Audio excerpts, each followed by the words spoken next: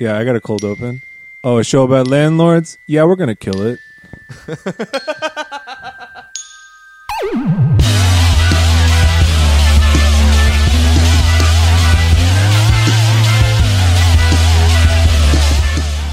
Hey. Welcome to your weekly Corner Spatey. I am Nick, joined by Kieran and Rob. And Yulia probably will join us later. Maybe, we don't know yet. That is not official. She is still not back from the front. Don't add us.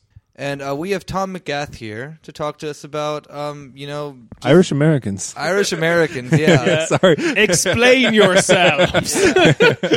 Kieran's going to pick a bone with you. Do you know Brett Kavanaugh? Why are you so shit? No. No, we invited Tom because, unlike us, he's doing a lot of good work out in the real world because he's an organizer with the Deutsche Wohnen and Eignen campaign. Which, if you don't speak this horrible language, means that take back them pesky apartments from those dumb landlords. Yeah, we're going to get into all of that. Tom knows a lot about the subject, so I'm looking forward to be informed about it. But first, we have to inform you all about more important issues. It is that time again. What time is it? It's Megarika. Megarika. Woo! You have to say it Swedishly. Megarika. I'm so ready this week. But you guys have to explain to me what's the Megarika coming from? Is it kind of like the Caribbean for like tax shelter havens? No. Like Megarika, like I like where your mind's going. You're in the right mindset. Like tax havens. You're in that rich dude mindset. Caribbean islands. Yeah. You're on the right path. Nick usually has to bench press like 12 pounds of 12 pounds of folded polo shirts. 12 pounds. I don't know. What am I like oh, come on.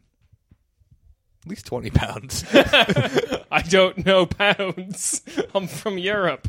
Yeah, so Megarika is the Swedish term for mega rich. And it is a noun that they use in their newspapers over there. I was like, I saw that word and I'm like, that's a good word. Everyone needs to use that word to describe the ascendancy of our modern times and their general shitness. Swiss German is so cute. Yeah. I said Sweden. I thought that was a Still bit. could be, still sounds like a Swiss German word. Swedish, sorry. Yeah. So, I was just in Switzerland and it's You're also on the right track with your wildly inappropriate race science because we agree. Swiss and Swedes. Yeah, same thing. You know, Same thing. Spotify. Yeah. You go north of Germany or south of Germany, it's all the same.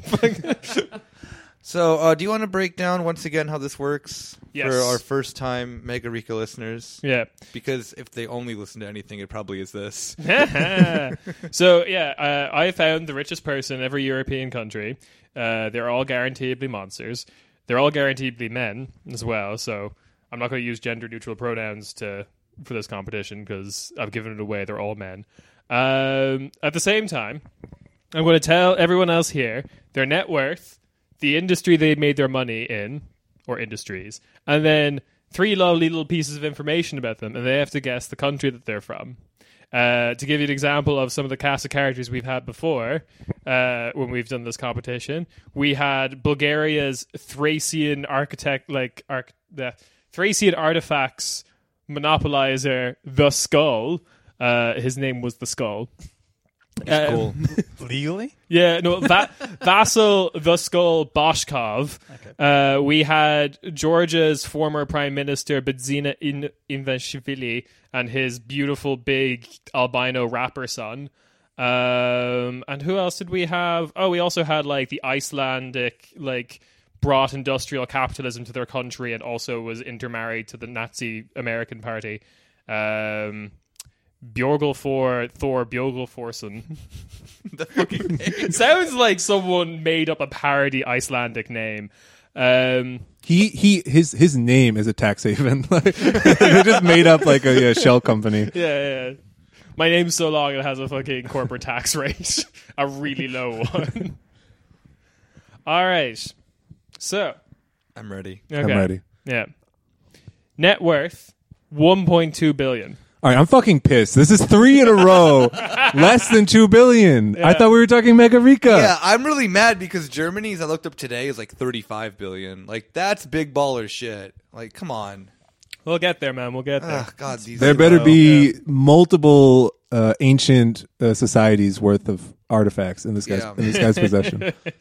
I have 52 other people after this, so we're still got some ways to go. Wait until 52. What continent is this? we have a very loose definition of Europe because Okay. Europe is also Lebanon and Tajikistan. I think there's like So the borders are fluid. the borders are fluid as they should be. Anyway, why are they rich? He started the country's first private bank. It's the same shit every week. So Eastern Yo, Europe. rich people are fucking cancelled. Fucking boring. Used it to invest in real estate, auto dealerships, and petroleum distribution. Okay, kind of cool. So he lives in Oklahoma. He's the richest person in Oklahoma. He now, Wait. I'm taking an early guess here. Azerbaijan. Nah. Oh, Damn. all right. We're gonna have to. We're All gonna right, have to locked in. We're gonna Final have to, answer. to hold the answers till the end. All right. Okay. All right. He now owns an insurance company, a charter airline, and several other companies that all have his name on it. So I can't tell you their name. Nice. I too have bought a label maker and it just on everything. Just can't. Once you start, you can't stop. That's what happens, That's actually how private property works. especially after like the collapse of the Soviet Union. Just put your name on it, you own it. Basically, yeah. Okay, fact number 1. Okay. He started as a professional athlete, first as a child ping pong star, then a tennis player, Real sports. and then ice hockey. There we go. This is that real Mega Rika shit. Woo! He now owns his own tennis tournament that used to be in Germany, but is now in Spain. He moved it because he said Germany lacked a tennis culture. Agreed. Rob, just every Whoa. I've been saying that, man. Why am I a billionaire? He pays his male and female athletes the same in his tournament, but he would go on. I was about to say, we finally reached it, equality. Yeah, we did it. Woo! Well, don't get too fast. Don't get away with yourself there because he really, really rather not. He stated before that he would, based on his maths, he would like to pay the women roughly 66% less. He's done this through some sort of weird calculation of ad revenue. Okay. Also related to his sports career. According to a Sports Illustrated interview with a contemporary of his, he once ate a champagne glass without bleeding. It doesn't really go into much more details than that. All right. I broke Nick with that one. What the fuck? He ate a champagne glass Without bleeding, though. without like, bleeding. But like, so it was full. Like he just like slid it all in there. What do I think it was just? What do you mean full? Well, Like, like, it was is a it whole broken into champagne shards? glass. How do you can't finish How it? do you eat it? I don't know. All I know is he- he did it and he didn't bleed. Did he spend like 2 hours with a knife and a fork, just like slowly dissecting it like a psycho? If you actually put it into the microwave for 3 minutes, it becomes real soft, like butter. Soft glass. Soft glass, yeah. That's how it Heard works. of this? All right. Fact number 2. He has his own museum that he owns and is dedicated to him. It contains his car collection, Oh, he's so cool.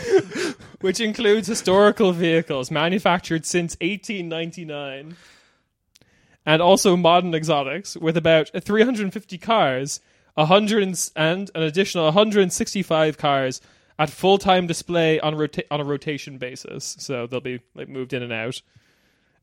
Sure, we're talking about like the Sultan of Brunei here. Like, Visitors will, a very loose definition of Europe. also, it would be like 100 billion. Like, to It'll be a fair. lot more than Yeah. one. This person personally paid Kieran to get into the Mega Rika Europe competition. This is actually a sponsorship spot on our podcast. Brought to you by Barclays. Yes.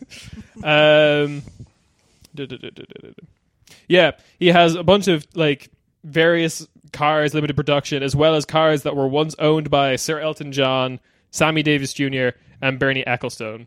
Okay. Eccleston. Fact number 3. In 2005, he invited politicians from his home country and various international business partners to a hunting trip in a rural part of his country. On the hunting trip, his hunting party of 35 people killed 185 wild boars, Where we dropping in, boys? which Did they just like go in with like a fucking like AC 130 and just like 10 minutes later, it's like okay, done. Like They all got in his cars and they just drove around like fucking pegging wild boars. wild boars is a euphemism for like villagers in the area, the peasants. sounds like. Wild Tastes boars the is a same. euphemism for anyone who doesn't have a fucking tennis culture. I should also point out that he killed 185 wild boars, which are protected species in the area that he was hunting in. All right. You're criticizing him, but he called Guinness beforehand and got the world record. So Guys, you we're know, killing he's at hustling. least That's- 183. you don't become a billionaire without thinking ahead like that. Yeah, rich guy mentality. Record holder for most boars killed in a business trip. All right, those are your 3 pieces of information. Okay. Wow. First of all, return to form. Thank you, Kieran. No problem. All right, we always let the guests go first. Wait. Oh God. Can we ask some follow-up questions? You can ask for clarification. Was the board trip in his home country, or was Yeah, that it information? was. Okay. All right. Was in his home country. Okay. Yeah. That's not very helpful. I feel like there's boars. There are boards everywhere in Europe. No. Lack of tennis culture. I don't really know anything about European tennis, unfortunately. I'm not a huge connoisseur. Bank, oil. So I'm assuming it has to be somewhere near oil. First bank, which probably means there was not anything capitalistic going on in that country for a while. Tom is way better at this game than we are. Which is why I guess Azerbaijan to begin with, because they got lots of oil. But I feel that the wealth though isn't enough though for Azerbaijan. well, you'd be surprised. Yeah, had that big Euro game thing a few years ago. True. Yeah, it's kind of like a sad Dubai. Sad Dubai. Azerbaijan. Oh, Yeah. no. I saw. Baku. Speaking of that, Sad do either Dubai. one of you follow Cardi B on terrible. Instagram? No, but She Please inform she me. went to Azerbaijan like 2 weeks ago, and she was like, and they're like, "Oh my god, this country's so beautiful," and it made me think of exactly how rappers go to Dubai, and they're like, "This is the dopest shit ever." It's like literally like a slave labor force like holding the building up straight. Keeping it there was from a, falling there was a over. slave laborer holding Cardi B's phone for her. It's great. So, God, if it's not Azerbaijan, yeah, probably not boars either. So it'd probably be somewhere where it's a bit more foresty, but they also have oil. Is it Ukraine? Okay. We're going to move on before we classify. Yeah, before I clarify. That's it. Wait, is Azerbaijan free? Can I? Yeah, you can take Can I take that? Yeah. All right, I'll take Azerbaijan. Maybe I. I'm gonna do. I'll split. I don't know. I'm gonna do Azerbaijan's best friend and neighbor, Armenia. Oh, best friend. Oh, they're good friends. Yeah. All right. So none of you guys got it right. Oh shit. Damn. Yeah. Region though was were we Were we close? okay? Region. The Balkans. Fuck. Okay. All right. Damn it. All right. Oh, I knew I felt some Balkan energy there. EU Balkans or no? He already gave the hint, man. No, because Oh, then it's like one country. we were dumb Bulgaria. So Yeah. Right. I'd be really narrowing it down. All right, Tom, you go first.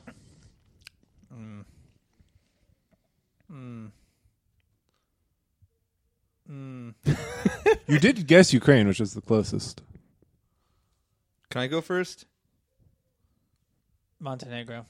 Okay. The fake Macedonia. With you, that could be either one. Okay, North Macedonia. Okay. What do you got for us, Rob? After this, I'm going to have to tell you if none of you get Yeah, it. of course. What else is over there? So all right, many all right. countries. I'll go Albania. Okay. Unfortunately, none of you guys were right. Oh god damn it. Romania. Fuck. Oh. Romania's not Yeah. the Balkans. That's Central Europe. Just saying. You done goofed. All right. Anyway, this is Ion Syriac, who is just an absolute fucking beast of a man. I really feel like I have to show you a picture of him. Everyone at home, please Google. This very unintuitive name in terms of spelling, unless you speak Romanian. Yeah, very very tanned individual. Holy shit, With he's a- cool. Yeah, with a big ass mustache. First of all, being extremely tanned is just Romanian culture, so respect it. I have Hard. I have a wonderful quote here from John McPhee, Pulitzer Award-winning American writer, who just once described this man that his drooping mustache suggests that this man has been to places most people do not imagine exist. He appears to be a cigar ad, a triple agent from Alexandria, a used car salesman from Marrakesh. He has the air of a man who is about to close a deal in the back room of a back room. I got that exact same vibe. But what an evocative quote, not just in describing the man, but in the ability. New York Times writer, you said, right? Pulitzer Award winning. Oh, okay, yeah, sorry. Just any writer just being like unable to just engage with like all the evil shit he does, but just be like overwhelmed with them just because he like has a million cars. Like you might as well say like that's the mustache of a man who can kill like not dozens, hundreds of boars. I think it's the same guy that wrote all those Dos Equis commercials. Yeah. Yeah. I also want to talk about his car museum because it's like the size of the village I grew up in as a kid. Like it's this fucking giant airport hangar that's filled with cars. They actually expropriated a village just like yours just to build the museum. Oh man, privatization in Romania was buck wild. Ian Syriac would just come in and is like, I own this village now. It's all good. It was his label maker, obviously. Yeah. And then like everything he owns is just like Syriac Insurance, Syriac Cars, Syriac Bank. Syriac sounds like something I'd hear. Order. No, it think of sounds like CD. it sounds like a medication Syriac. I'd hear in a commercial. Like, ask your doctor, Syriac is right for you. You know, probably that exists. If you kill more than 200 boars in 4 hours, please contact your doctor. Oh, no, 185, you're fine. You're welcome. So that's Ion Syriac, the richest man in Wow. Romania, 1.2 billion. We've gotten really bad at this game now. Yeah, we get worse every week. Yeah. Oh, he's also figuring out how you're guessing, so he's Yeah, I'm Don't give learning. Kieran too much credit. No, I'm on getting to ya. smarter. So there's oil in the Black Sea then? Is that why that's where the No, oil you guys comes got to from? hug up on that. He does distribution of it. Petroleum Oh, distribution. okay. There's no oil in Romania. Like, Yeah. Romania's like mostly agriculture. But he controls the Oh, No, and but gold like if coming they in. have They the have- sea, like they maybe have in the sea, minerals. I don't know. They have, Gold mostly, yeah. there's There's gold in the sea? No, there's no sea in Romania. What do you mean they border the Black Sea? No, they don't. Yes, they do. What? They Romania? do, Dumb yes. bitch. They have a city, Varna. That's on the Black Sea. It's also in the Balkans. It's not in the Balkans. All right, forgive Nick. He thinks it's all Greece. Sorry. Romania's Kieran Greece. was wrong though, because Romania's not Balkan though. What? It's not. It isn't no. Balkan. It's not considered Balkan. Yeah, this is fucking, hang on. I disagree Don't with Google this. Balkans. I'm Googling Balkans. Sorry, everyone. Balkanness under review. Yeah. Bam! Right outside it. This is bullshit. No, hang on. Look at that. Ah! Do you know how much money he paid not to be called Balkan? A lot. Uh. 1.6 billion. It was half his wealth. That's why he's so poor now. We would close this deal with you if you weren't from the Balkans. Well, good news, sir. I'm not Just Balkan. cracks open this map I've got in front of me, which includes a small part of Romania as a part of the Balkans, but he's probably not from there. Sure as hell isn't from there. All right, that's the Megarika for this week. We should probably start talking about like real shit now. Yeah. I just like to thank Europe for blessing us with another billionaire, and I'm thankful for all the ones still to come. Bless up, Europe. Like, I appreciate you with all your stupid fucking billionaires, but you're cool billionaires too at the same time. I need to lift more Forbes magazines next week. Practice being rich. Fuck, yeah. Kill some boars. I'm gonna rent an AC-130 and just go buck wild on wildlife. Rob, you in? Yeah. Okay, cool. I had to find out that shit by going into the Taz archives by just googling this man's name. he's done a decent job of controlling his image, but no, they've got decent archives on that Taz.de. Why do you think they call the AC-130 a warthog? I don't know. What's the warthog? It's one of them. Cut that. Oh no, we've shown up Rob for being like a military tech noob. How will he ever recover? So we're gonna talk to Tom here about how he feels inferior for not starting a podcast and not contributing to the left movement at all. How does it feel to be a failure? What the fuck is wrong with you? Why don't you do some praxis and start a podcast? I'm sorry. Yeah. I'm only here because Rob and Kieran forced me to be here. So do you, Bay? Like, We record in your apartment. You need to be here. no, I don't. You make me be here. You break my keys. I'm forced to stay here. All right. So, now to learn stuff. So, I guess we should start with, we do have a lot of listeners in Germany, but probably our German listeners know, but for everyone who doesn't know, what is Deutsche Wohnen Enteignen, and what's going on in Berlin? Just broad overview to get us started. Sure. So Deutsche Wohnen Enteignen is a citizens initiative that was started, I think, about a year and a half ago. And the overarching goal is to expropriate, for all you lay people, that means seize, the apartments of basically all the mega landlords in the city. So any landlord that owns more than 3,000 apartments. And through that, basically transfer the ownership into public hand. There's a lot of terms for that in terms of the dialogue. Some people call it nationalization, which is not entirely true. I think that's been kind of a bit of a shorthand to explain expropriation, because most people in, I would say, the Western Hemisphere aren't so familiar with the term. Doesn't happen so often in terms of like the public discourse. But the idea here is actually that it would be owned by the city, and all these apartments would then be communally managed by a new Institute of Public Law, basically. And the best thing about this is that the institute would be democratically managed. It would be run by a 9-member administrative council, which is majority elected by the renters. So 11 members. So 5 by the renters, 4 by the workers, and then 2 from the Berlin Senate as well. So for us, it's actually much more of a launching into this much more idea of retaking the city and re-socializing the city and making it more for the residents overall. In terms of the company itself, Deutsche Wohnen, that's what I wanted to ask, because you mentioned it. So it's if companies that have at least 3,000 rental units or apartments in the city are being expropriated. So how did you get that number? First of all, what's the point of that, and why Deutsche Wohnen, which is German apartments? Why is that in the name? Why have you bullied them, you monster? Yeah, you know. Okay, so the first thing with the 3,000 apartments.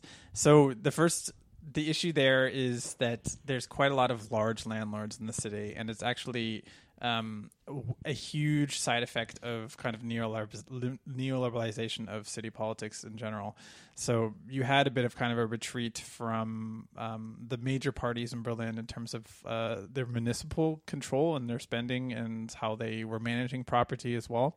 But it's kind of a wider global side effect of this kind of neoliberalization of municipal politics. But it created the space for these massive financial asset landlords to come in and basically buy up apartments like it was the Wild Wild West. So what you have is now a huge concentration of apartments in a few players' hands. So Deutsche Wohnen by themselves, they own the most apartments in the entire city. It's 110,000 apartments. You compare that to London. I think London's biggest landlord has 3,000 apartments. It's the same thing in New York. You don't have these massive disproportionately massive disproportionate corporations that can have an outsized effect on the market in general.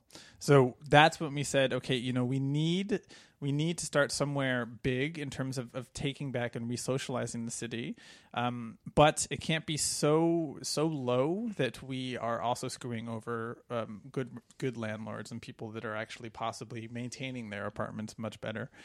So it was a bit of a strategic decision to say, we need to identify the really, really bad players and say that within the city on a whole, it has to be a level playing field for the market. I mean, I'm not really a big market person myself, but it is a much more of a, I would say, effective approach to say this and not alienate other people that think that we're doing it just for an ideological reason. You know, there's a practical reason behind it, and saying that we break the power of financial capital in the city. Well, see, I'm going to go full ideology, and why not all Speak on it. landlords? No, on a serious question. So, how does this? Something I've always like kind of been curious about is in like with the transition, especially from half of the city obviously being under the GDR and half the city being West Germany. How did that then affect this kind of free for all of what is pretty much just like finance capital? Like, I mean. There's I don't think there's much of a discussion to be made that like prices of real estate aren't really done in the sense of like an actual market value, but in that of a speculation of what they then can become.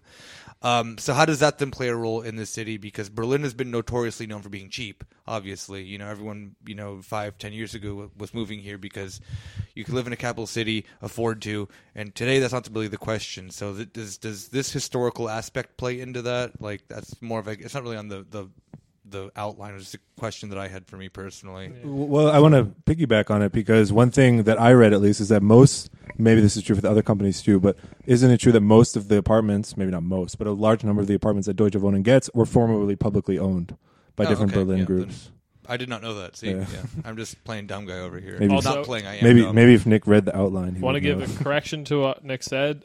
People move in here because it was cheap 5-10 years ago. I did that last year. That's why I'm here. You're a little late, buddy. God damn it! Everyone keeps saying move to Lisbon. Sorry to break it to you.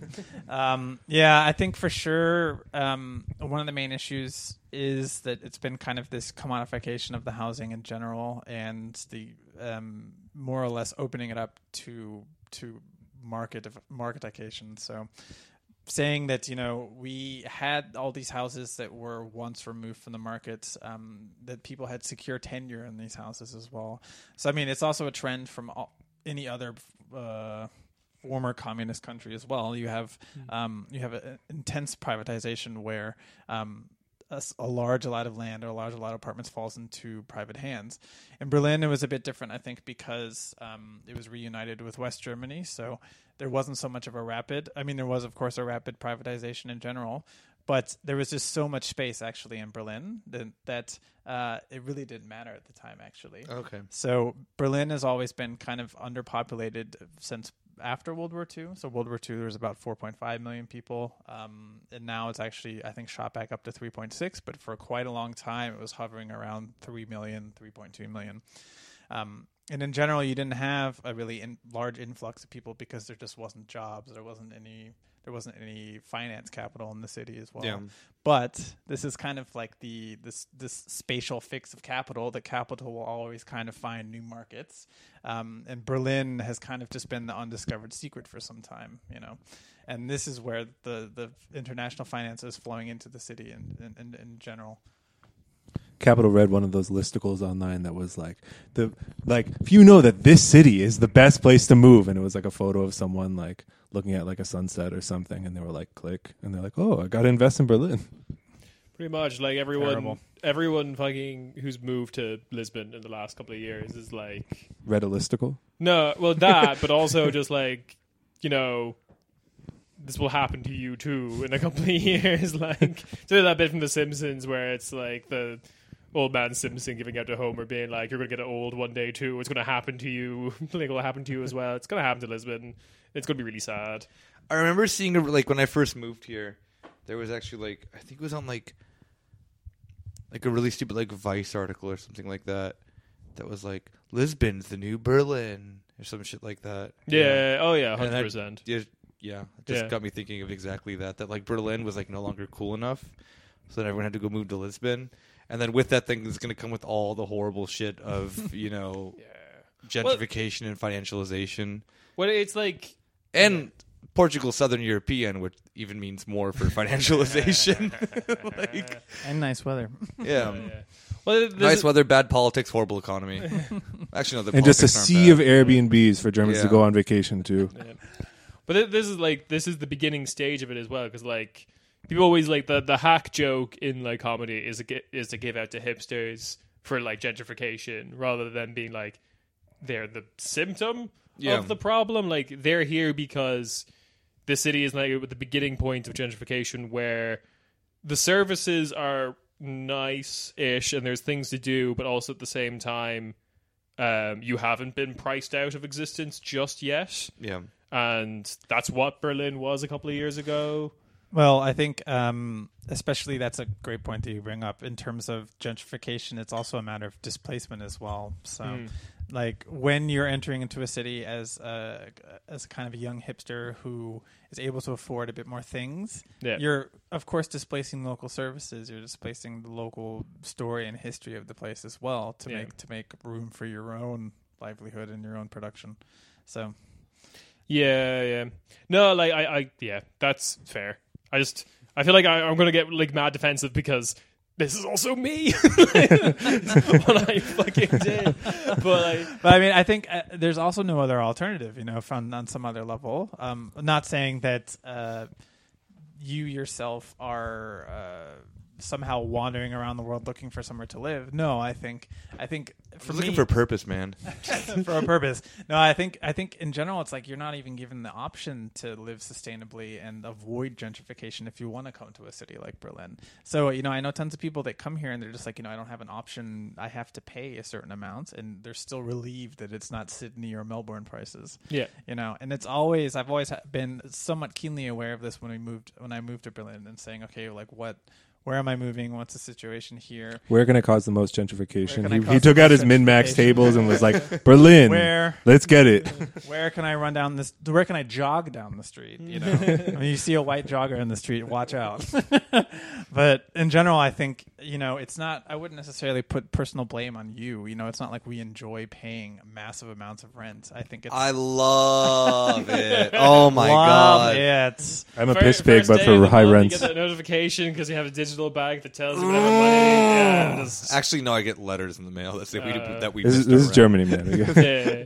But that like it is. I always felt like it was shitty to blame the hipsters because whenever you got down to it, it was Well, like I don't feel all that bad. It depends which hipsters, though. yeah, for Because sure. Berlin has a bunch of like dumbass rich yuppies that then Yes. do make the problem worse. I would Yeah, say. okay. So like, if you're talking about like the Schwabian people or whatever, Yes, but, like, exactly. I think like- we have to like differentiate which type of hipsters. Yeah, but like every like hipster I know who lives here, who is like from, for example, Paris or London, I'm like, yeah, I get it. Yeah. Like, because like London, stupidly expensive, and then they have like these wages that aren't nearly enough to actually live in that fucking city. Yeah. The only people I know who can make it in London have either saved up for fucking their entire lives or have their parents, basically. Yeah.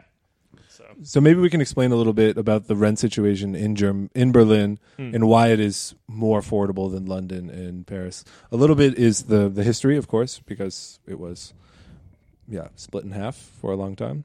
But maybe you could explain how the Mietspiegel works and some of the other laws in Germany that to sort of make renting a little cheaper. Sure. So I guess especially within Berlin in general, it's a predominantly renter city, so it's 85% renters, which means that it's very, I would say, favorable in terms of laws for the renters. Renters are very well organized. I think there's 2 or 3 rental associations that help people with their rights in terms of lobbying the city as well. There's 190,000 apartments that are actually communally owned, not communally, cooperatively owned. So these are actually co-ops that are owned by their renters as well. And the city itself has also taken an active role in the procurement of public housing as well. So there's six companies currently that are responsible for building, even though they really haven't built much in the last 20 years, and maintaining public housing as well. So there is currently a somewhat viable stock of public housing in Berlin. We're fighting for more, though. In general, though, Germany is very favorable for renters. So if you're, I guess, comparing to somewhere in the U.S. or London in general, it's highly and tightly regulated. You can't have 1-year leases without a reason. basically the landlord is unable to do that unless they have personal use of the apartment, or they're planning some kind of business or renovations where they'd have to kick the renter out in general. On top of that, for the last, I think, 4 years since 2015, Germany federal law has actually taken an active approach against rising rents with the Mietbremse, which is the rent brake, basically, which says that your rent can't rise 15%, more than 50% over 3 years. It's just a standard like price ceiling, right? Like it's standard price, and to determine this, they also have another stipulation that once this happens, your rent can't be 10% over the Mietspiegel, which in English means the rent index, which is the average new rent in your neighborhood, basically.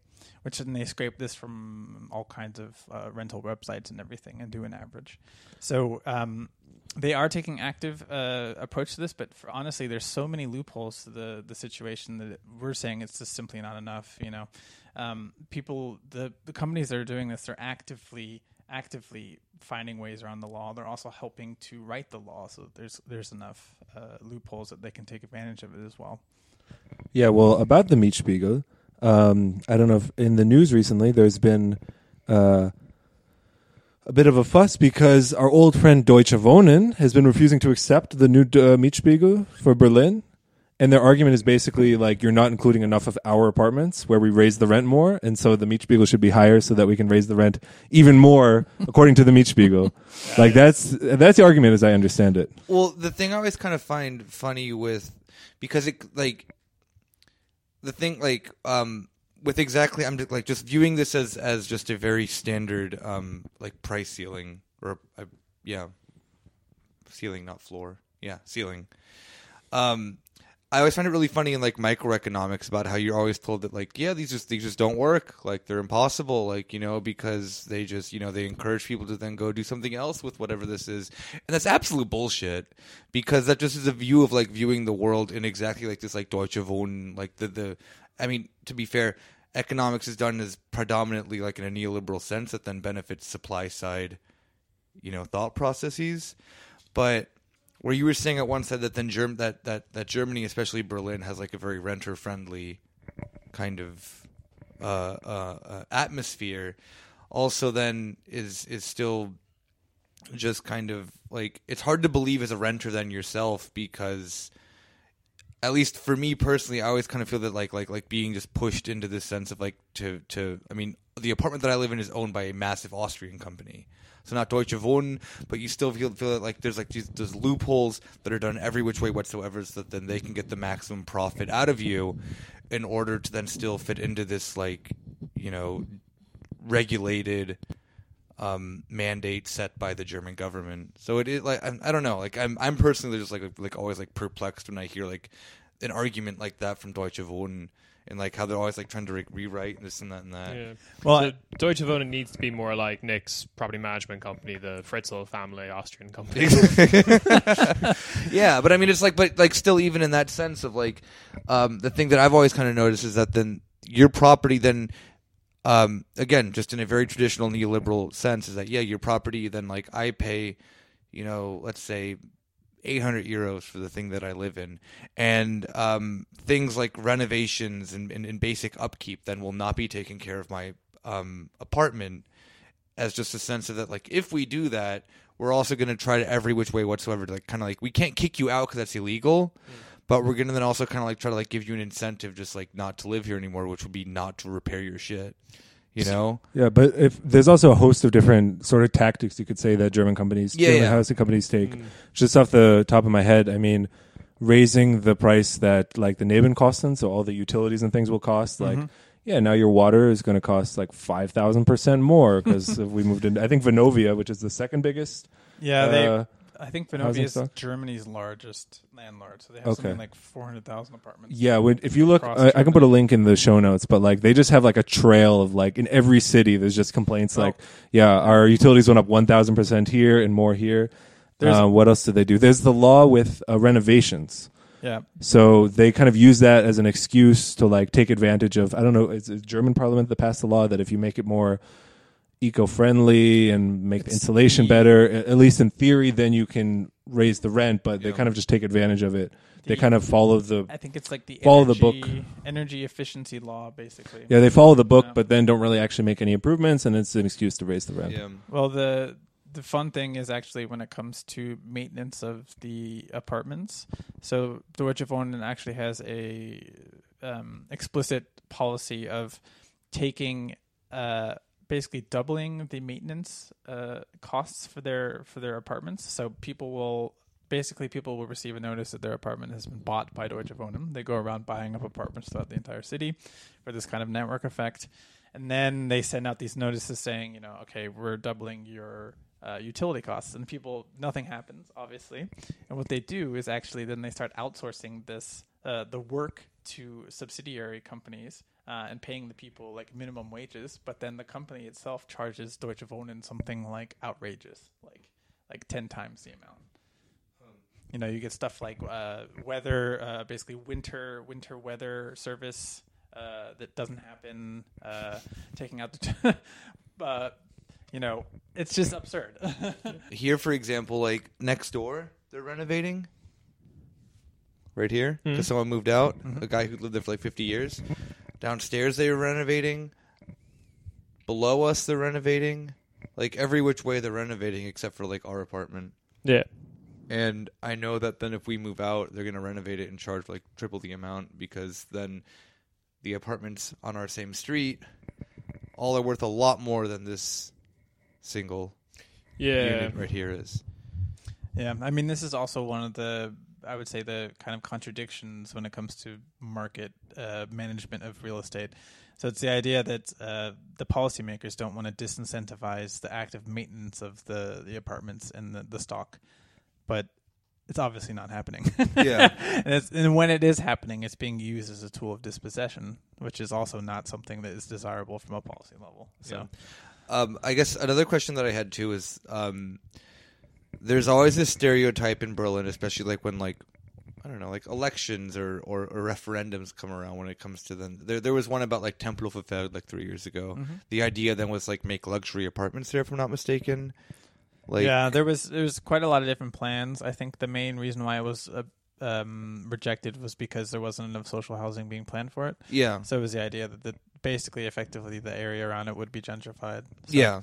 But so there's this like kind of stereotypical argument in Berlin that there are just not enough houses here.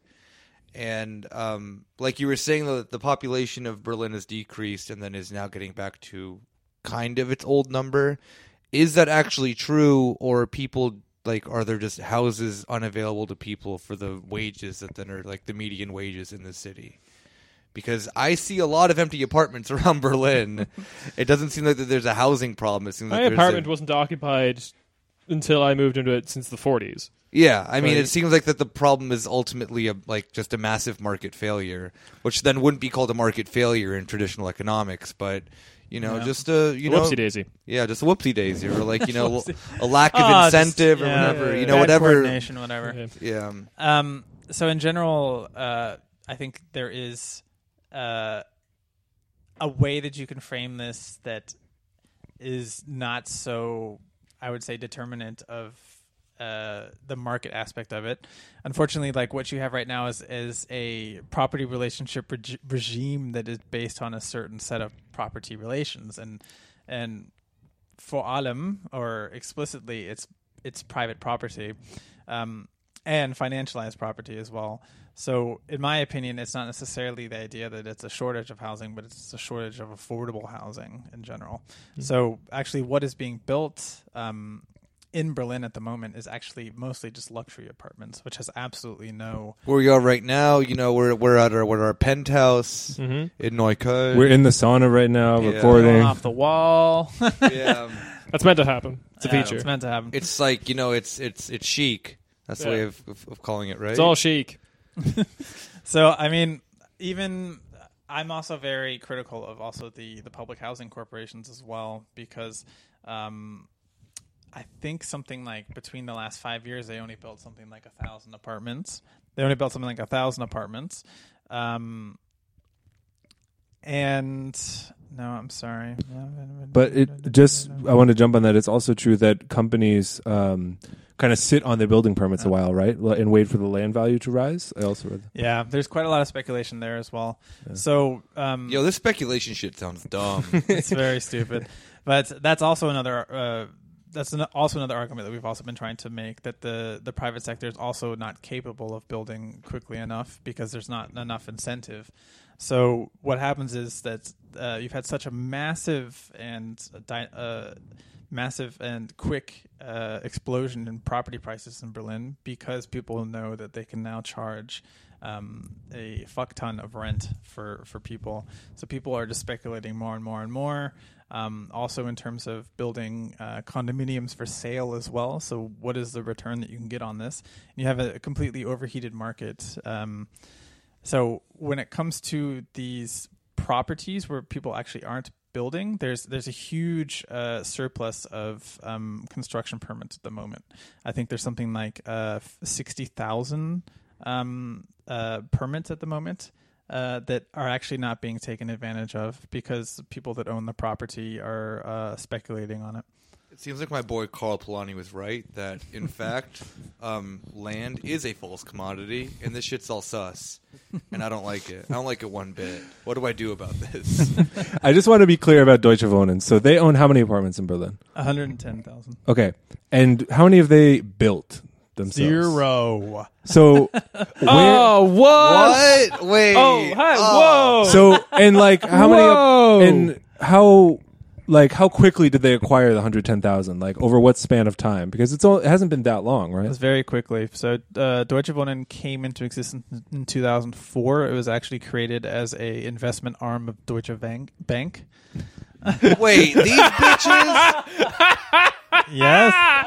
Oh, God. And they I like when you say it was created, I just imagine like a giant monster like growing an arm out of its chest to just like grab your money. Via some shady dealings via Danish bank it's or kind some of shit. just like a giant homunculus that just emerged from the bosom. Of That's Deutsche real Mega Rika hours Deutsche right now. Bank. Yeah, right. But I mean, the biggest windfall that they had was this purchasing of the GSW apartments that used to belong to the land of Berlin. So 60,000 of their apartments actually were publicly owned. And this was during the debt crisis in 2004. Basically, the city was more or less teetering on the edge of bankruptcy. And because of neoliberal reforms, they were more or less forced to start selling off assets. And they sold these apartments for something around, I think, 450 million, which is absurd in nowadays prices. So just for reference, when it comes to, I think, general market prices for Berlin now you're thinking at something like 6,000 to 7,000 per square meters, which means a 50 square meter apartment is something like 300 to 400,000 euros. So, I mean, do the math. You know, the city of Berlin, the SPD government, they're just great at making deals. Ultimate deal makers. I've heard this one before. So I want to change gears a little bit to go back to the movement itself. Mm-hmm. So we have a lot of shitty apartments. We got a lot of rent sharks out there. Those meat haya? Yeah, we got up to no good. Then what tools? You say wait, was that like an indirect thing about my apartment being shitty? Like, I don't appreciate that. Wait, how is that about you being shitty? You said just said shitty Ooh. apartment. Oh. Like you're firing shots at me. Because it is shitty. I accept that. But just don't say it like that. Yeah, exactly. I Watch think, your words. I think it's chic. Your like I said. shitty. It's my apartment. shit. Exactly. Just how like Europe is our shit, my apartment is my shit. I love it. Love is a strong word. I actually don't love it. It's acceptable. I live here. I can sleep here. My cat's You here. kind of don't have a choice, I right? don't have a choice. Literally, I do not have a fucking choice. Yeah, that's the fun part of housing. You don't really have a Yeah, choice. it's like, oh, I wish I lived somewhere. Oh, I can't make this. I can't even like think this statement right now. No. Thanks, capitalism, you dumb bitch. Sick. So I want to ask about what tools are available to Germans or at least Berliners to combat this situation, because They're called Jugendwiderstand. They're all Maoists. They're gonna murder all landlords. I They hear meet you're up once a you're weekend by practicing. You're in punching discussions swallows. with Jugendwiderstand. You're practicing martial arts in the park, but until that goes through, what is it? What are the rent laws in Berlin and Germany?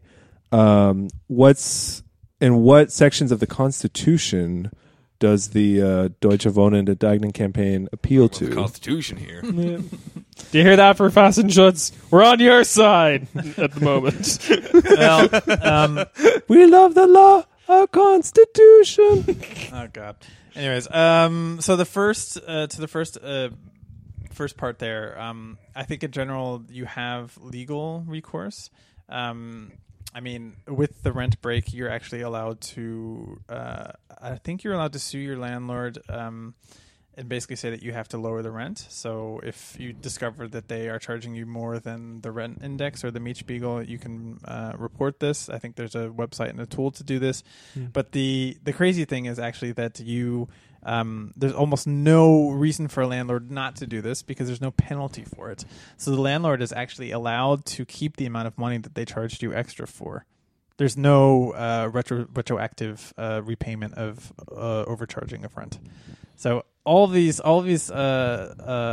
measures are pretty weak in my opinion, in our opinion as well in general, which is why, when it came to the rising rents and the rapid extreme rising rents in the last 10 years or so, we said that, this is the moment to do something that not only is effective in terms of creating thriving public housing stock, one, and two, and also breaking the power of capital in the city as well. And then also three, basically bringing the city back into more of a democratic administration, is to go forward with expropriation. And the initiators of the campaign, they did a lot of work in terms of the legal scholarship here. And found this nice little article nestled in the German Constitution. Basically, this article, it's Article 15 of the German Constitution, which allows for the expropriation of resources, production, Right to bear production arms. capacities, lands, and building for the purpose of socialization. Dun, dun, dun. Ooh, Yes. that's a naughty word. The big S word. Mm. Some history to this article. During the original framing of the Constitution, it was kind of seen as the socialist clause or the socialism clause in the Constitution. I'm liking what I'm hearing. Yeah. I like this idea of we have to am- deal with the rising force of socialism. We'll just give them a bit of the Constitution. What if? We'll go What wrong. if? Yeah. What if communes? But you just squat like a one article in the Constitution, and that's your article. It's like weird entryism, but into the Constitution. So this article, it's kind of also been always seen as that. And I was just saying that the framers of the Constitution at the time, they more George Washington. Kings, we love them. yeah. Basically just some old guys from Cologne. Oh, okay. Georg Cologne, Washington. spraying some nice scented water on themselves in Cologne. They at the time they were not so. I would say, I don't know. There was no consensus on whether the German system would be fully capitalist. So Germany was in ruins. It was kind of the idea that there should be some clause in the Constitution to allow for If the Soviets overtake us, then Well- we can pivot. We pretend we were on their side the whole time. Yeah, what is this like That Germany's too, equivalent of a 3/5 compromise? Like I don't even mean that. I don't even mean that as a shallow joke. It's just as crazy that as it doesn't make any sense to call slaves. Okay, they're going to be 3/5 of a person. Like, how are we going to be 3/5 capitalist and 2/5 socialist? That doesn't make any sense. You can't compromise. That doesn't. It's exactly the same as the U.S. Constitution. Like, Every if you're going to socialist- negotiate between that. Every socialist in the Bonn Republic gets 4 acres and a mule.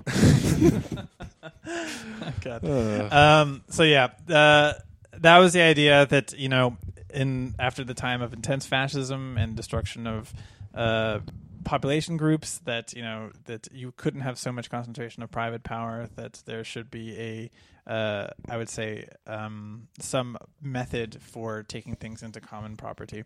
And this is the key, though. It's the socialization part of it as well. So the idea here is that it's commonly managed. It's not just taken over and owned by the state. So it's imagining a different type of economic order as well. I think the kicker here is also that it's also never been used before.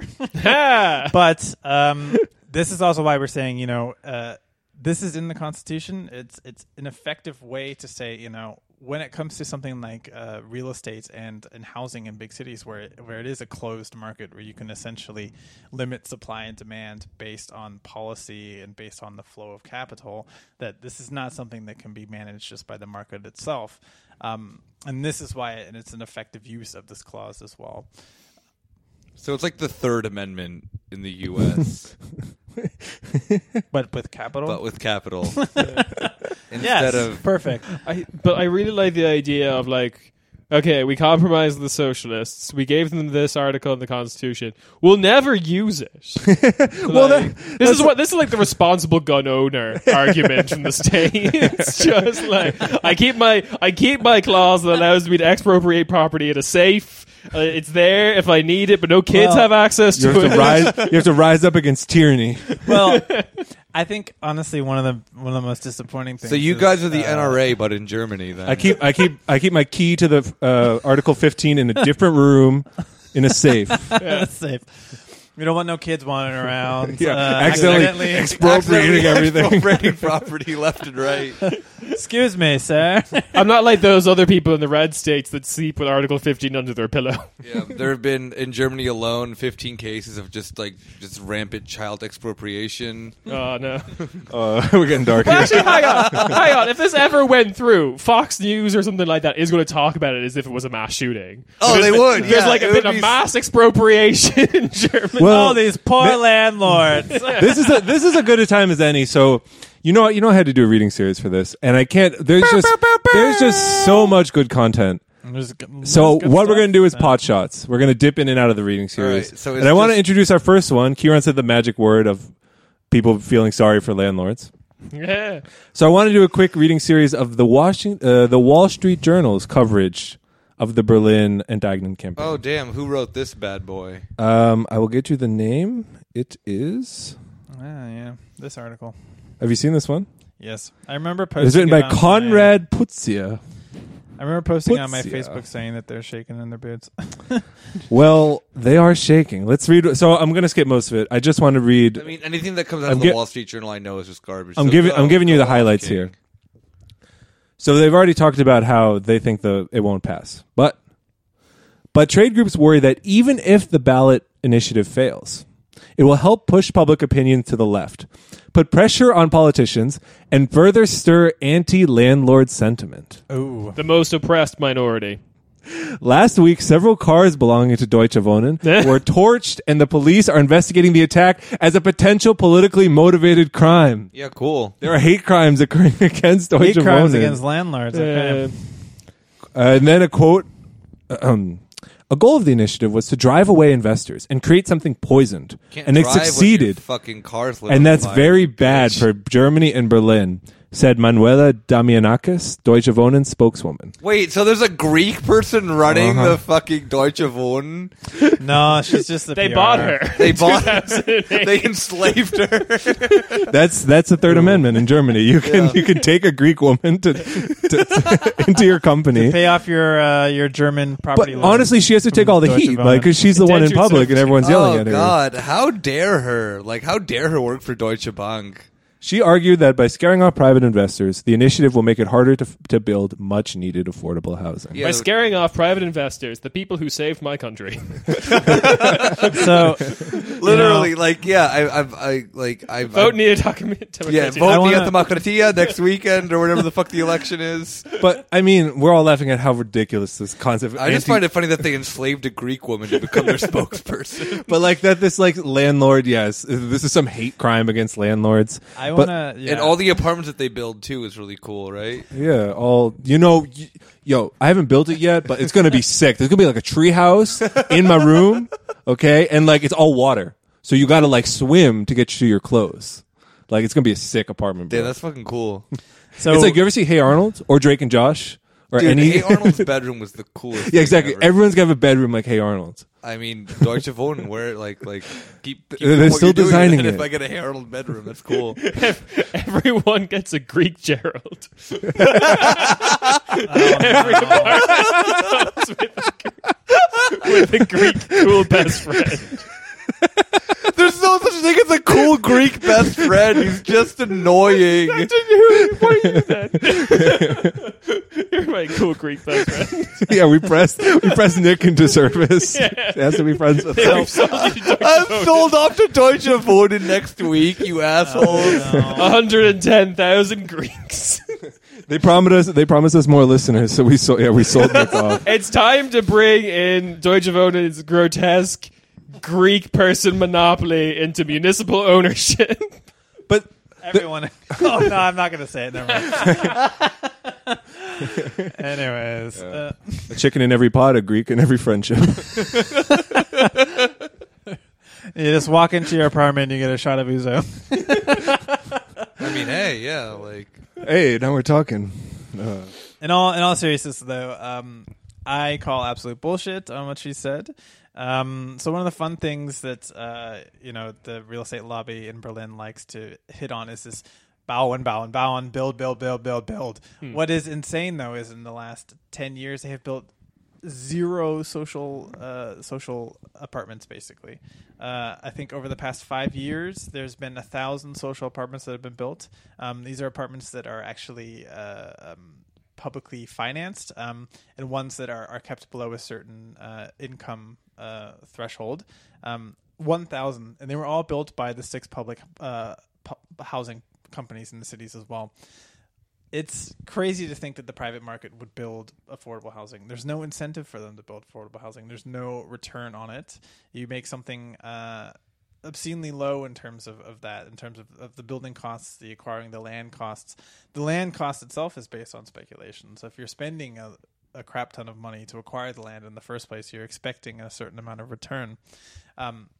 We have always said that actually, yes, one of the purposes of the referendum is to scare off toxic investors, because we don't want their money. What they're doing is they're actually creating their own housing crisis. They're displacing people from affordable housing.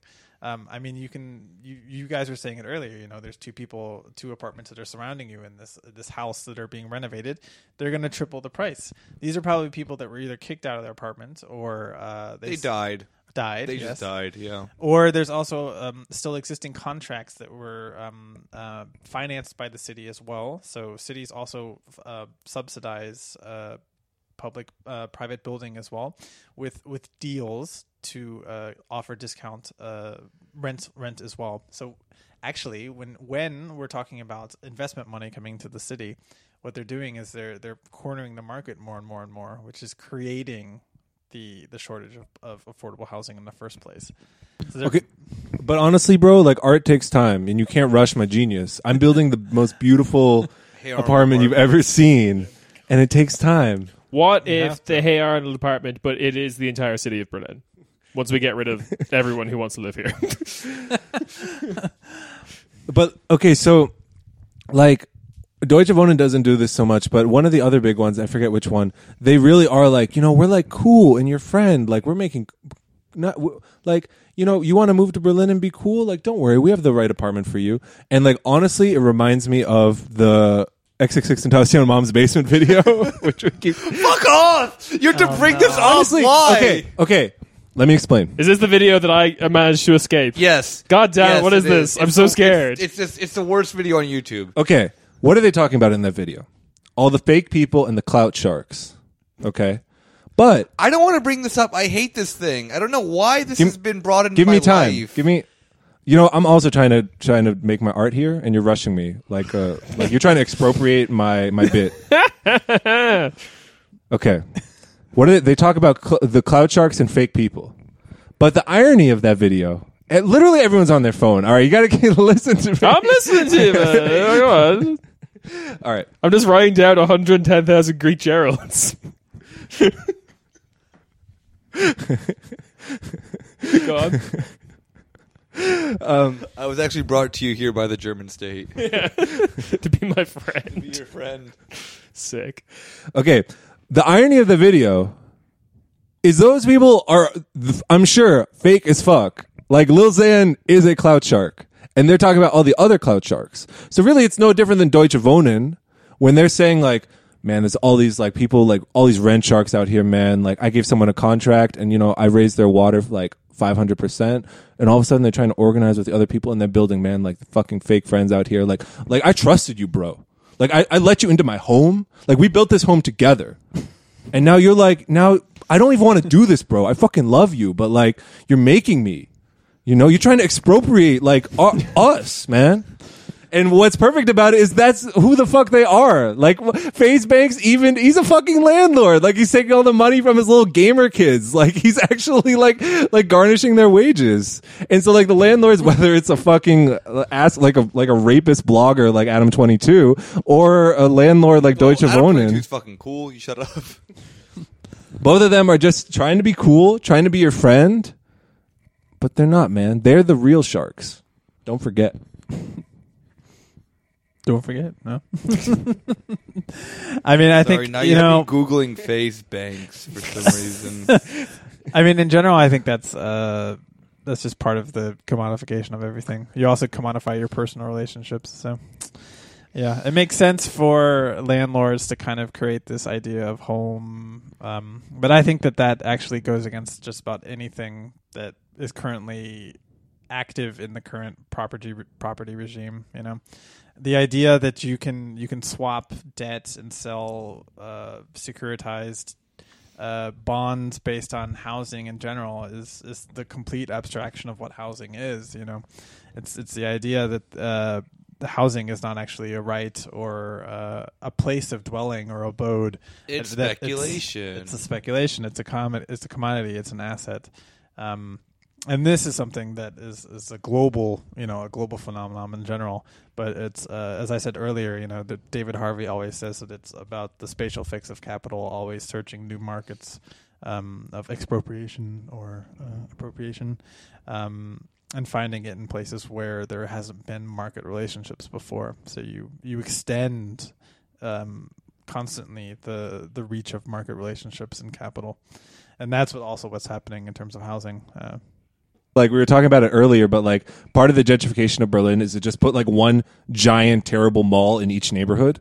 Like they don't control your life. Like no, Amazon but what they are is that like because they're all the same and they all have like the same, like each one has like a DM and a Geva, which is actually useful, but then each one has like 3 supplement stores that want to sell you like strawberry creatine and stuff, and they're all empty. Like. But strawberry is obviously the worst flavor, but I think Tom made a very good point off mine. Way too much added sugar. Which is very true, which is they have both a Saturn and a Media Markt, which is 2 electronic stores here. They're owned by the same company, too. Like, they suck, but each one has their own escape room, and that's just sick. Every neighborhood can have their own escape battles, and they compete against the other neighborhoods. But it's like it feels to me like feudal, because it's like the castle to protect the little village, and when you're invaded, everyone will like run to the mall for protection, and then you can hide out there. We have munitions from like Hossman protected for like a few by months. Eon Syriac and his Knights Round Table. Yeah, of when he 34 comes in business Mad partners Max who style keep with all his cars driving into the neighborhood, And you so- can hide in your mall. killing a small army of boars. I want to make one really good point here. I also think that when you say kind of this reproduction of recognizable symbols of capitalism, it's something that also happens everywhere. It's like the really crappy new shopping centers in Kuala Lumpur or Bangkok or Singapore. There's actually a really, really good quote from Raquel Relnick, who used to be the special, basically assistant reporter for housing for the UN. It's from her new book, Urban Warfare, which is great. It's all about the financialization of housing on the global scale. She says, on an earth ruled into squares by the universal registration of property, it is the language of contracts that, allied with the morphology of real estate products such as the corporate flow, the shopping center, and the postmodern cultural center, allows for safe entry of international speculative capital. It does not matter if we are in Dubai, Astana, Johannesburg, Mumbai, or Rio de Janeiro. We speak the same language. We identify the same landscape. We step on the same floor. abstracted, and subtracted from the territory lived and experienced by those who were there before. No tuk-tuk drivers navigating around rows, no mobile street vendors offering exotic food, no distinct ways of life. It is not by chance that dispossession is also a machine for the material and symbolic annihilation of lifestyles. So I want to bring it, like, we've talked about it on the show. Germans fucking love their Grundgesetz. Fucking love it. Since Article 15 is part of the Constitution, Germans must love it, right? No problems there. No problems whatsoever.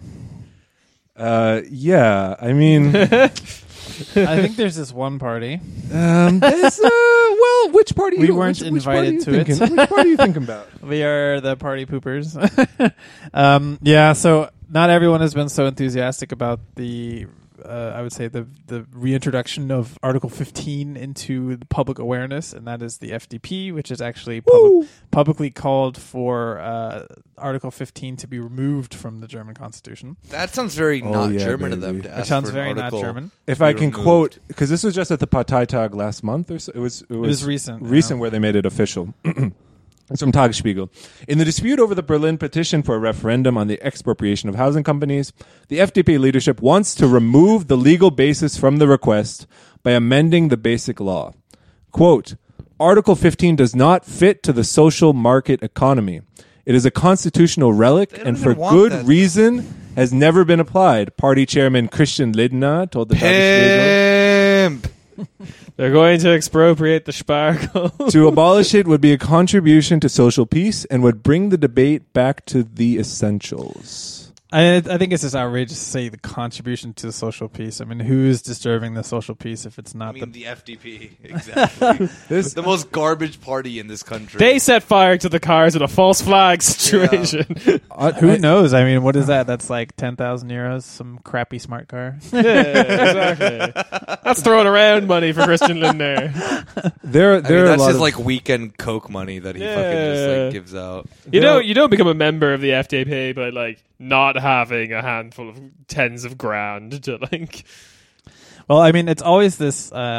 This is also some kind of rhetoric that always people from the CDU and the CSU say that, you know, it's inflaming the public discourse, that it's exposing The plebs are thinking again. social rifts. It's causing rifts within society. But you know, I've always said that, you know, what's more. My grandkids won't call me. They don't respond to my emails. They won't respond. Well, Grandma, stop charging so much fucking rent. Get off your horse, landlord Grandma. The Greek Jared you sent me is shit.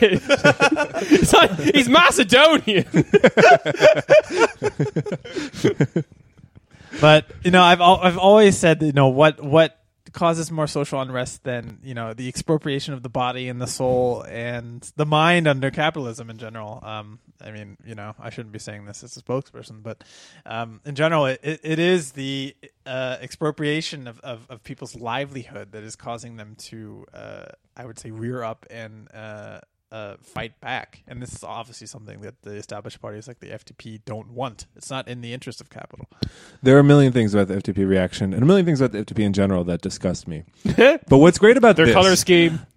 As a Is that- designer, that's my Oh first. god, yeah, holy shit! I forget about that all the time. And throwing the fact pink. that like none of the members of the party can like walk normally on the like.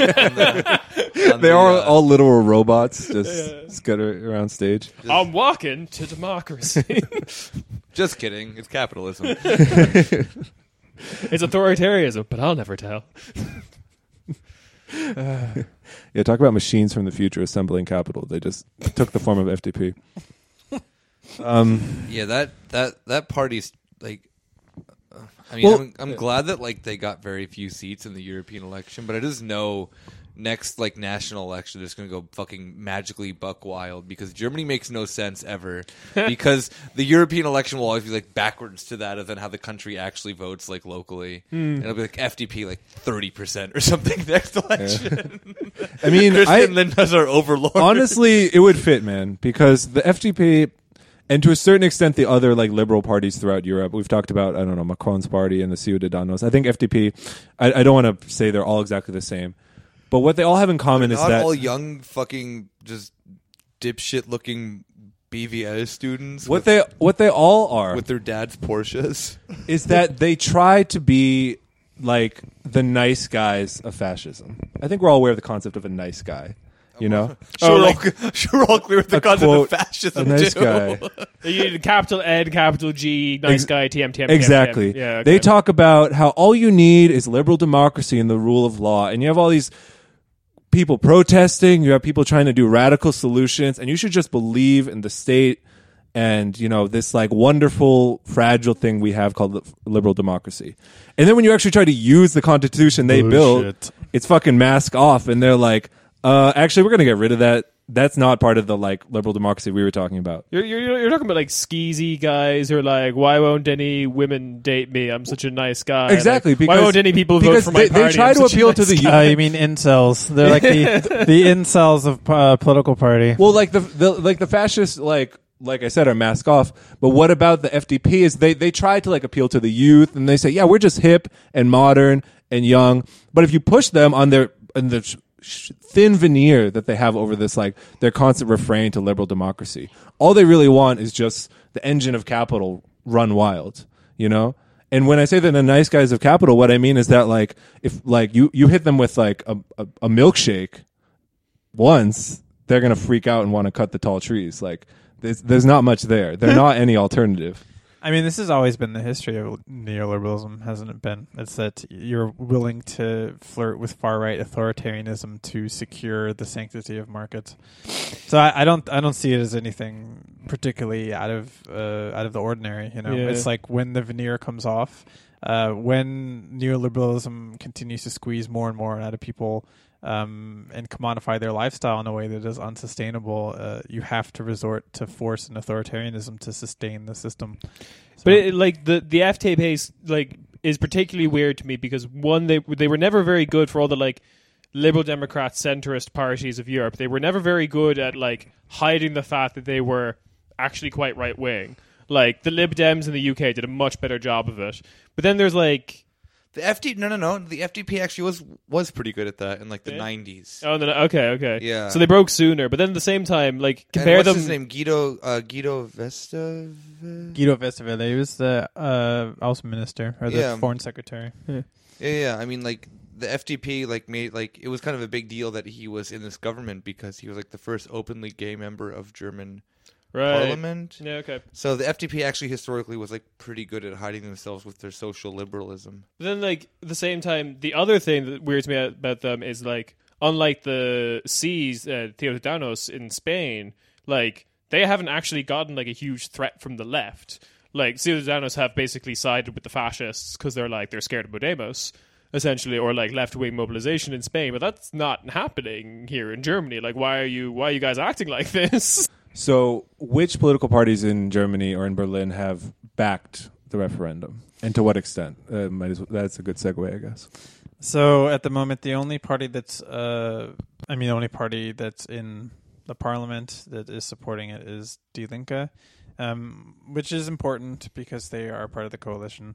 So they've incorporated it into like their the like placata for the European Parliament so and stuff. They adopted it into their European election. And to confirm for, like, international listeners, by coalition we mean for the Berlin government. For the Berlin government, Yeah. exactly. So right now, the SPD, Social Democrats, and the Greens and Die Linke are the governing coalition. So the Greens have cautiously approached the idea.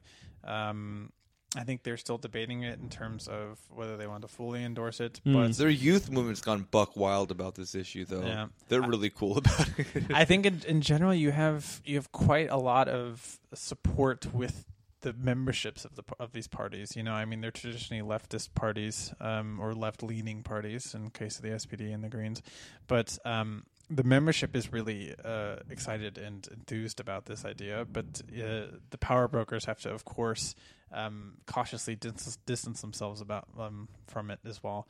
So if we go back to Article 15 and the reason, like, talking about how it's never been implemented before, I mean, the main issue here is that it's a political decision. So explicitly in the Constitution, it says that it requires a law to be passed. And the amount of money that will be compensated is an amount that will be determined by the law, which means it's a matter of political will. So when you're talking about these parties that are still in power in Berlin, they have to make deals and to stay in power. They have to accommodate different interest groups. They have to accommodate private capital as well. So the SPD actually has been, I think, probably one of the worst about this, because they're basically either just pretending it's just not feasible and not talking about it. They've actually made a point to avoid holding a discussion about it within the party until I think later in the fall when they have their general assembly. That always works. Just Always avoid. works. Just from personal experience, if you just avoid a problem, it goes away. Yeah, voting in Macron will stop Le Pen. Yeah, and the mayor himself, Michael Muller, is from the SPD. I think he was also from the planning. He was. Didn't he have like that galaxy brain take about how if Enteignung goes through, he then tried to make like an equivalent, like he tried to equate it to the Holocaust. Oh, he brought up the fact that it could be anti-Semitism because there's a chance that one of the investors in the companies or one of the owners might be Jewish. So then he was being anti-Semitic in his. It's kind of reverse anti-Semitism by saying that there must be somebody. All the out Jews there own all the property, that is so Jewish. Therefore, It was like this would be the largest be the expropriation of property from Jewish people since yeah. World War II. Yeah, and I think it's also pretty egregious when you think about active Jewish leftists in the city as well that are supporting the campaign as well. Yeah. Do they not have a voice? Do they not have active participation? Nope, in they this? all have to obey the fact that they're just this old stereotype from a century ago. They're all landlords. They're all men of industry, which that also actually wasn't even true 100 years ago either. Well, it's a gross instrumentalization of a shared trauma. Yeah. Yeah, And I just loved that bizarre, just it's actually anti-Semitic if you appropriate We're all shaking our heads. No. Is there anything else you want to mention? Like I have written here, like right to the city movement, like more like the surrounding aspects of the Enteignen movement, and also Enteignen in general. How it's always been sort of like the word Enteignen appears a lot in Germany. Usually, like whether it's coal companies like taking small villages, or the Autobahn needs to keep going for some reason, and they just take over more. I mean, I think when it comes to expropriations in general, it's something that happens every day in Germany. It's really not so out of the ordinary.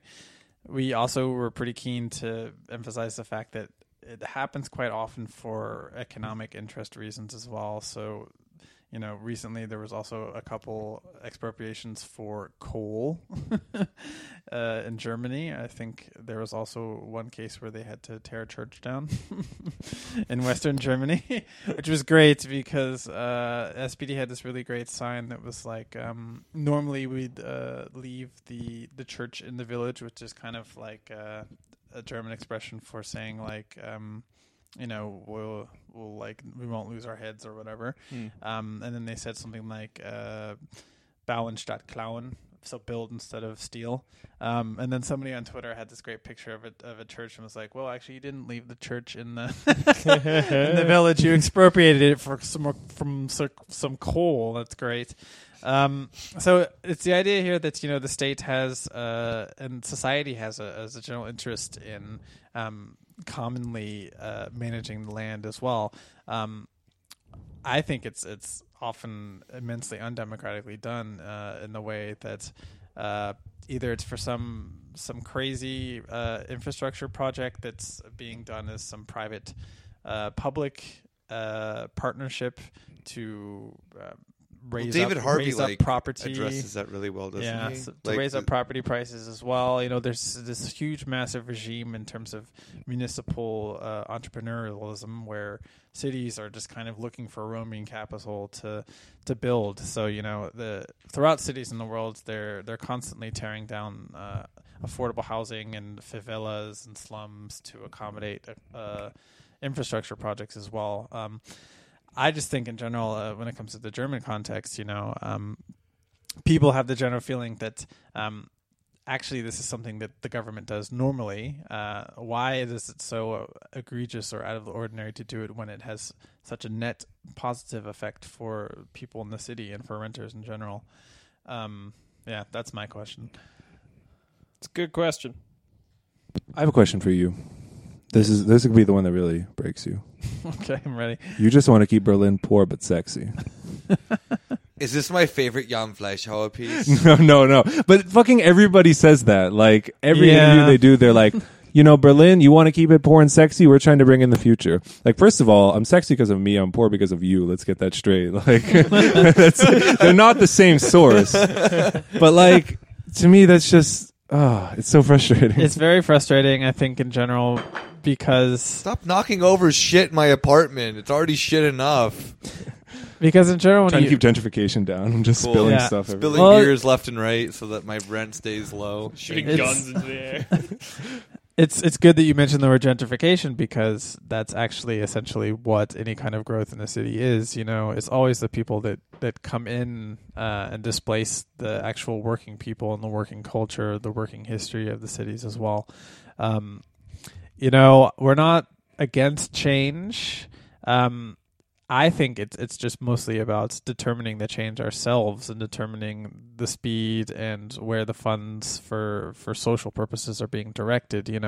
If the city itself had a vested interest in growing the people's chances and their economic fortitude or possibilities, they would invest more in schools and infrastructure, not the bad type that I mentioned earlier, but hospitals and nurses in general. But actually what we're doing now is we're hollowing out the city when it comes to some of these service providers. Nurses and firefighters are being forced to move farther out of the city because they can't afford their rent anymore in general. Berlin itself is also a dynamic city. So when we're talking about this kind of spatial fix of capital and this quantification of sexy investment opportunities, Berlin itself is seen as an investment opportunity because it's hip, it's alternative. Richard Florida has this terrible idea. Woo! That's Wait, the guy's name's actually Richard Florida. Yeah, His friends call him Rich. I call him Flo Rida. Florida. But I mean, Richard Florida sounds like Rich a porn Florida, star. please. yeah, Dick Florida. Dick Florida. His idea is that cities are now going to be populated by the creative class, which is kind of like a weird misreading of history, because cities have always been actually occupied by very productive people. They were centers of production. So, one of the main historical aspects of kind of the financialization of housing is that you have this retreat of manufacturing in cities, which then opened up all this space, which was then kind of turned into either squat housing or basically inner city flight, white flight, Baltimore, DC, whatever. And then you had kind of the people returning back into the city looking for alternative lifestyles, which then again made it attractable for capital as well. So the idea that you can't keep Berlin fun and thriving without throwing a ton of financial capital into it is absurd. You're actually destroying what keeps it alternative by throwing all this money into the city in general. It doesn't have to be poor. I think in general, if you were to much more socially run the city, you would have a much better thriving and I would say sexy city in general that would stay sexy. I don't know. Thank All you. the You like flatter rich me. yuppies who move into like the nice parts of town seem to have a different opinion. Look, Culture clash, yeah, for sure. we all just want to fuck municipally owned apartments, right? We can all say that. That's what we're here for, right? The old That's why Berlin, I'm here. The old Berlin is not sexy. You know what's sexy? 10,000 new jobs that all consist of emailing each other back and forth. Where are we on this? Over and over and over again. That's me.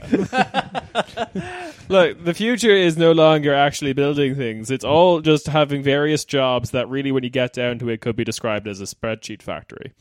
Working in a spreadsheet factory.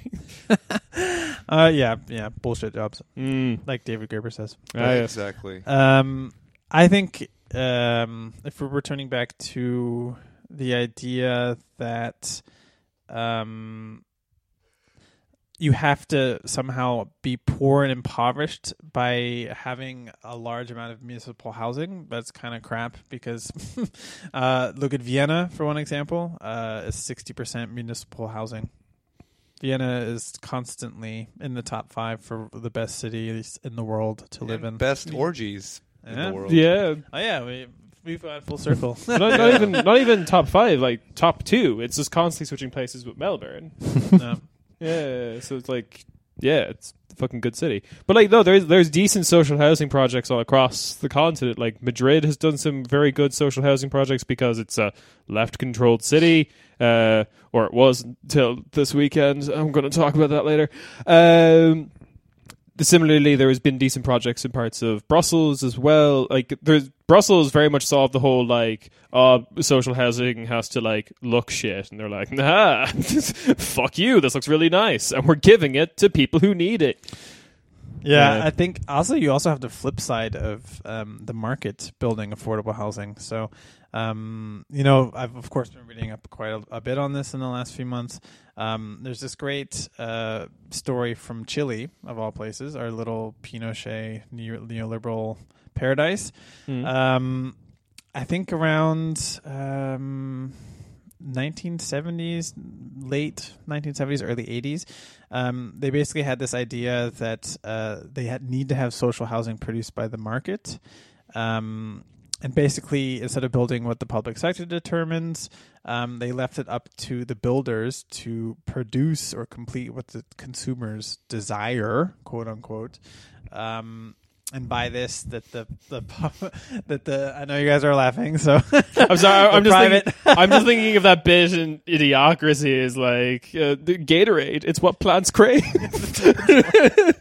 Gatorade. It's what Chileans crave. It's what private, cheaply produced housing is what Chileans crave. And they're all dying. And no one knows why. I'm so curious because everything during this era in Chile was shit. Like, not even just dictatorship, just like shit wages. GDP was also like plummeting. Like everything that then was imagined of neoliberal economics like failed here. So how did housing work? Let's go. They're all insecure that they weren't as thick as Argentina. They had the Ola Arnold house. Let me tell you about this. They just built like 200 Hey Arnold houses. That was so. In Chile over this period, I think it was something like 20 years. I'm sorry. They built 2 million new residential units. Okay. 500,000 of them were these viviendas económicas, which is like affordable living. Basically, they cornered the market in these areas where they gave the land to private developers to build on. Within these new built areas, they basically deregulated all of the building construction. Imagine just houses made of paper. Good first step, deregulate. Yes. They deregulated everything. They basically rezoned everything that was available to build on. I think they doubled the amount of buildable land almost instantly. The result was basically completely segregated social spatial areas where environments that have actually been produced as new places associated with poverty and marginality in the city. They said that a survey in 2002 revealed that 64.5% of residents wanted to leave these viviendas or houses. Reasons included problems with neighbors and perceptions about lack of safety and drug-related activities.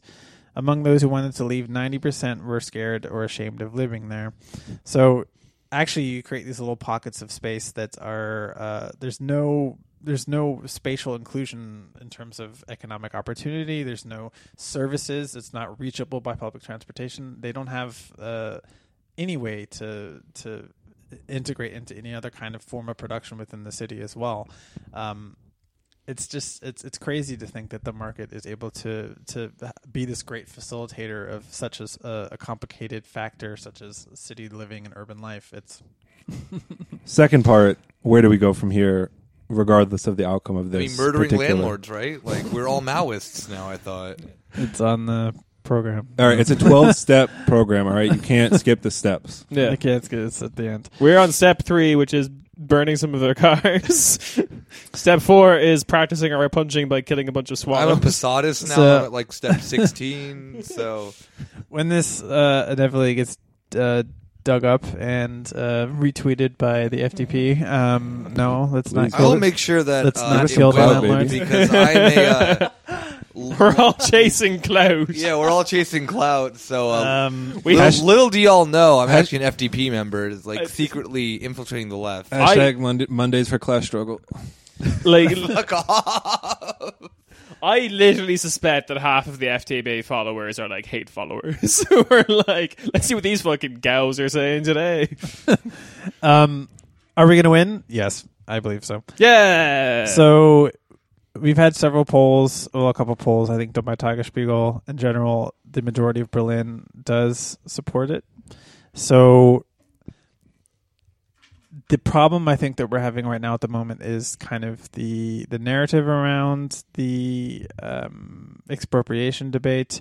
There's been made quite a lot of fuss about the affordability about it. There's been a very wide range of numbers from the amount.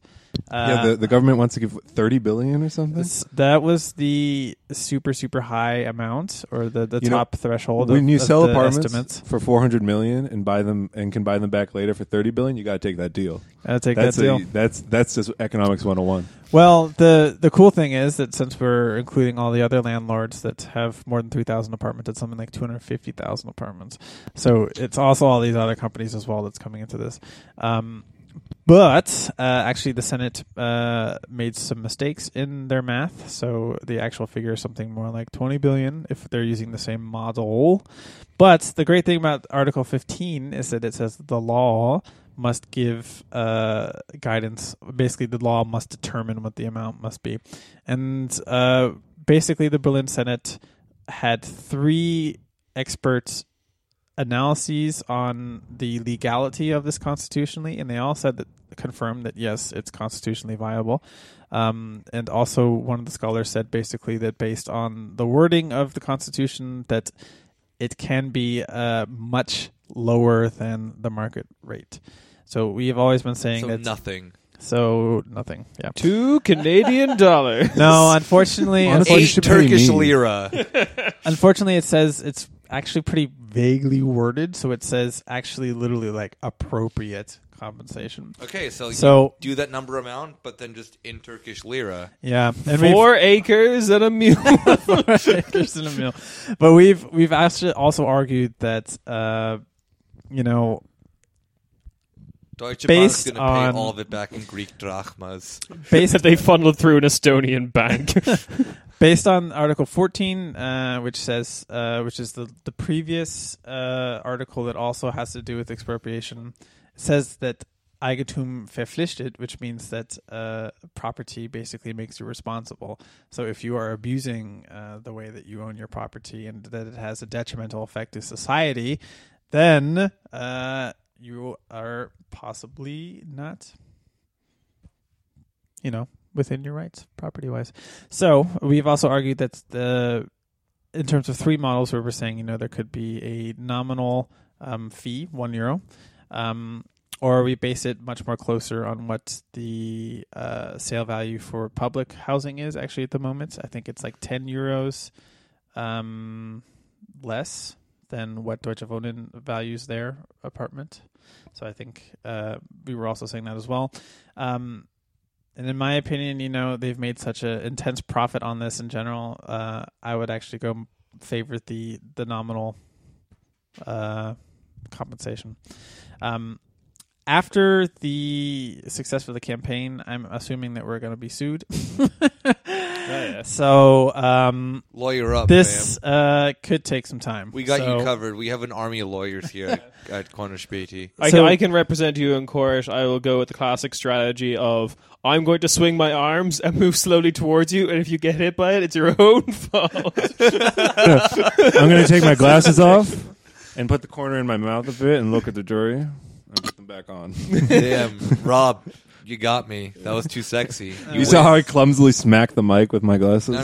charm That it was off. that was charming and hot. Yeah. So it's expected that it will be taken to court. I'm not a legal expert, so I don't have so much in terms of the precedents here. But I know that there are special express processes for cases like this, especially if it could be proven that there's a distinct need for it. You know, it's all about the political will, you know, and I think in general when you see a party like the SPD shedding votes basically in a unstoppable death spiral towards irrelevancy, you know, it's up to them also Death cult.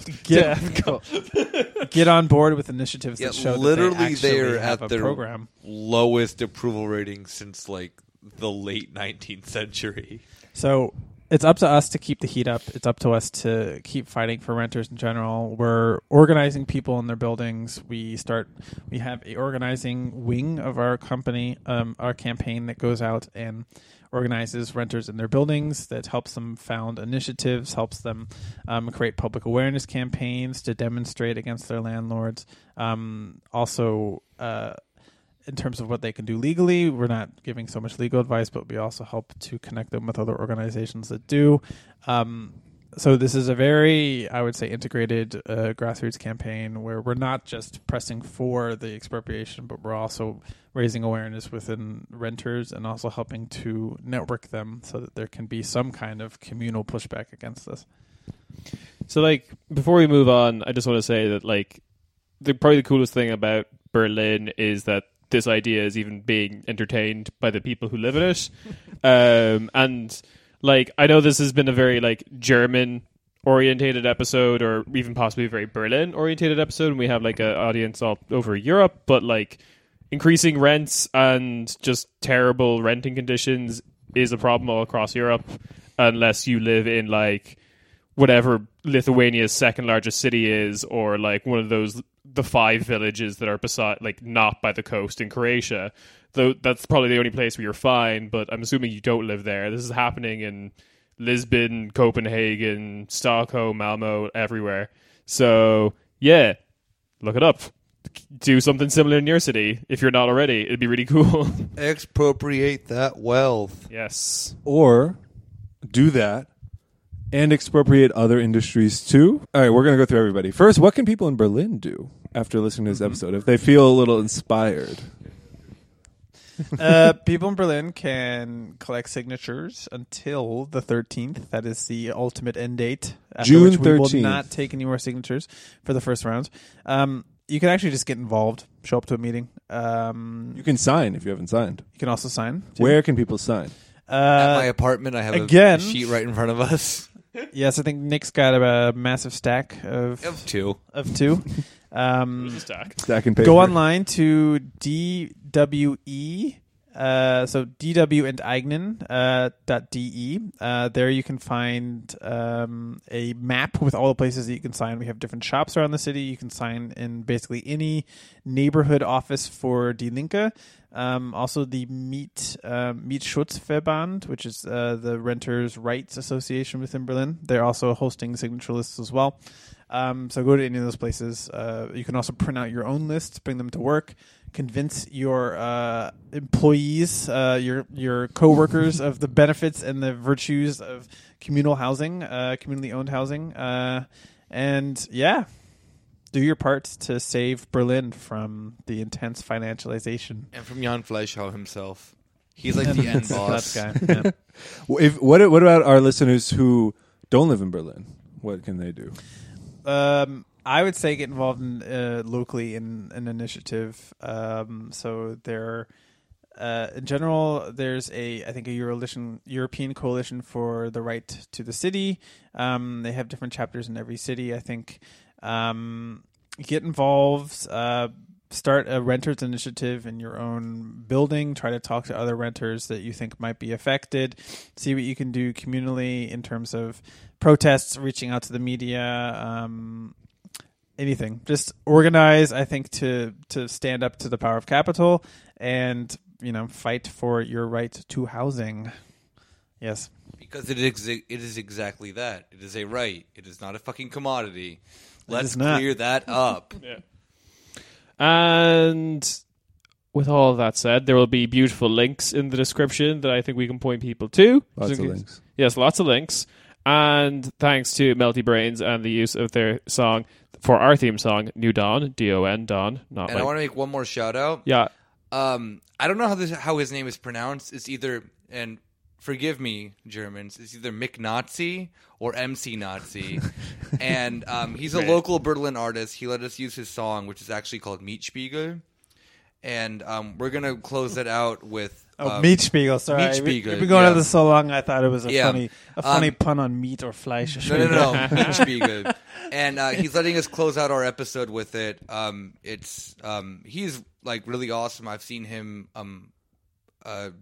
actually like at an anti-AfD like demonstration before. He's involved with the Live from Earth like rap collective here. And I just thought that this song kind of really fit to, end, kind of wrap everything up, because he is an activist here in Berlin. Check his shit out. Like, he does a lot of really cool stuff, as do all of the Live from Earth people.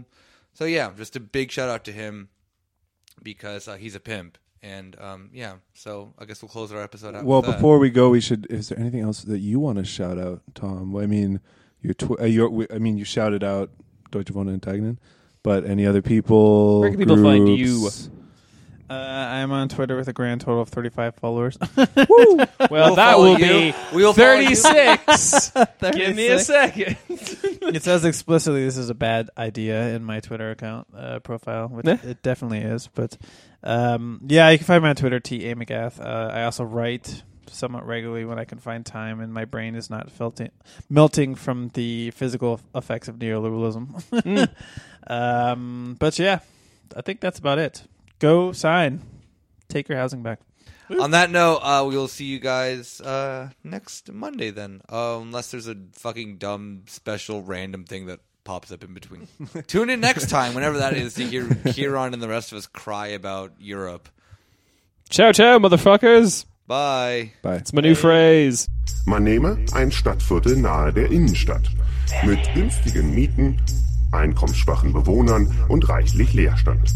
Attraktiv für Menschen mit wenig Geld, Studenten und Künstler. Das Viertel wird jünger und angesagter. Aus Fabriketagen werden Ateliers, aus besetzten Häusern Sanierungsobjekte. Cafés machen Kopf. Langsam klettern die Mieten. Jetzt zieht es auch bürgerliche Menschen in den hippen Stadtteil der Wohlstandsstadt. Investoren sanieren ganze Straßenzüge, Eigentumswohnungen entstehen, Ateliers werden zu Loftwohnungen.